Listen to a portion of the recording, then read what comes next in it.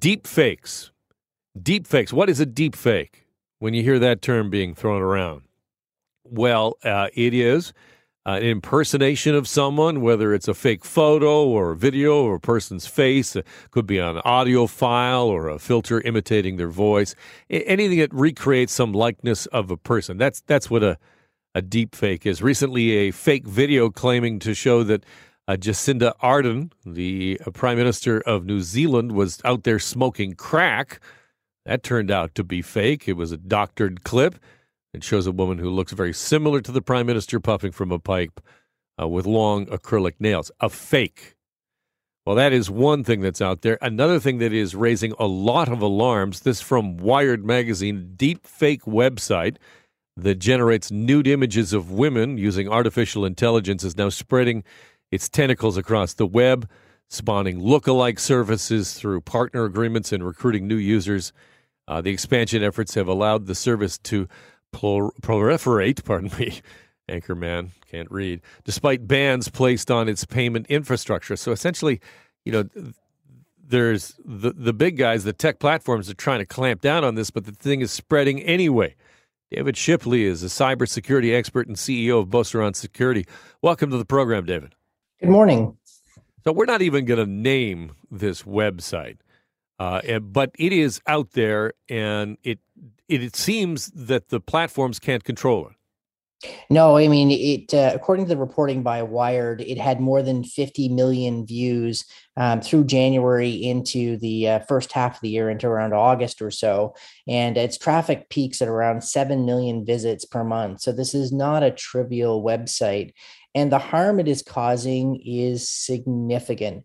This has been a disturbing evolution of the deepfake technology. It's been on a trajectory towards this since 2017. In 2019, an app was released and then subsequently pulled back that allowed you to upload a photo of anyone, and it would turn it into a pornographic image. It would usually require a semi-nude photo to do the work that it was doing. The code, however, behind that technology still circulates, and now we're seeing the next evolution where even photos of fully clothed individuals can be converted into hyper-realistic, pornographic, non-consensual images that are being bought, sold, and distributed en masse, with sometimes hundreds of thousands of uploads on a single day. Is there a way to counter this? Is there some program that will just flag something immediately as a deep fake, and we don't have to go through, for example, the example I gave about the Prime Minister of New Zealand, that immediately it will be flagged and just dismissed? It's becoming increasingly difficult, and it is an arms race between the technologies trying to create these forgeries and the technologies trying to detect forgeries.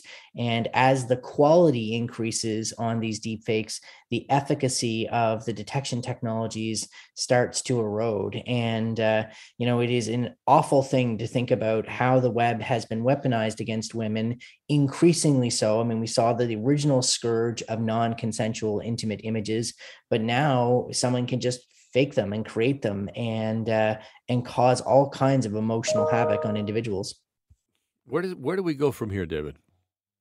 I think there's a couple of different things. I think we need to have the federal government talk about their strategy for addressing this issue with respect to now we're evolving. It's not just about non-consensual images. It's about artificial intelligence. And I think we may even need to evolve the criminal code to talk about what it means to get caught being part of one of these websites, creating, uploading, and causing this harm. And I think when we look at the principles of justice, there are two key principles. There's denunciation and there's deterrence. And I think we need both of these in this case. We need to denounce any individuals in Canada participating in this to victimize women. And we need stronger laws that will act as a real deterrent to tell people who are fundamentally broken on the inside that this is not something they should do to another human being.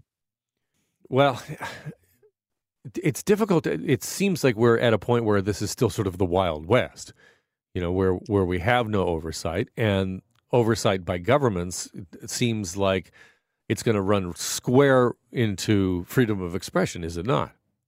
Well, I mean, in terms of Canada, we within the context of the charter, I'm not a lawyer, but the charter and the freedoms that we have under it are subject to such reasonable limits as can be demonstratively justified in a society. And I think in this case, your freedom of expression is limited by your ability to cause harm to another human being or citizen in Canada. So it's not okay to take a deep fake of Dave Shipley and turn it into a pornographic image. That's not all right, and that will get you thrown in jail. And I think that needs to be clear, because it is interesting to see what will happen with the law as it stands. Will Canada's non-consensual laws stand up to the fact that these weren't actual non-consensual images? These were created. And I hope that we would strengthen our laws so that we can make that really clear.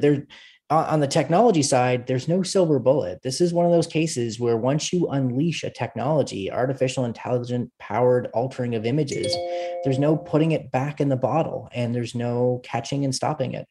David, great talking to you. Appreciate your time today. You're always welcome. Stay safe.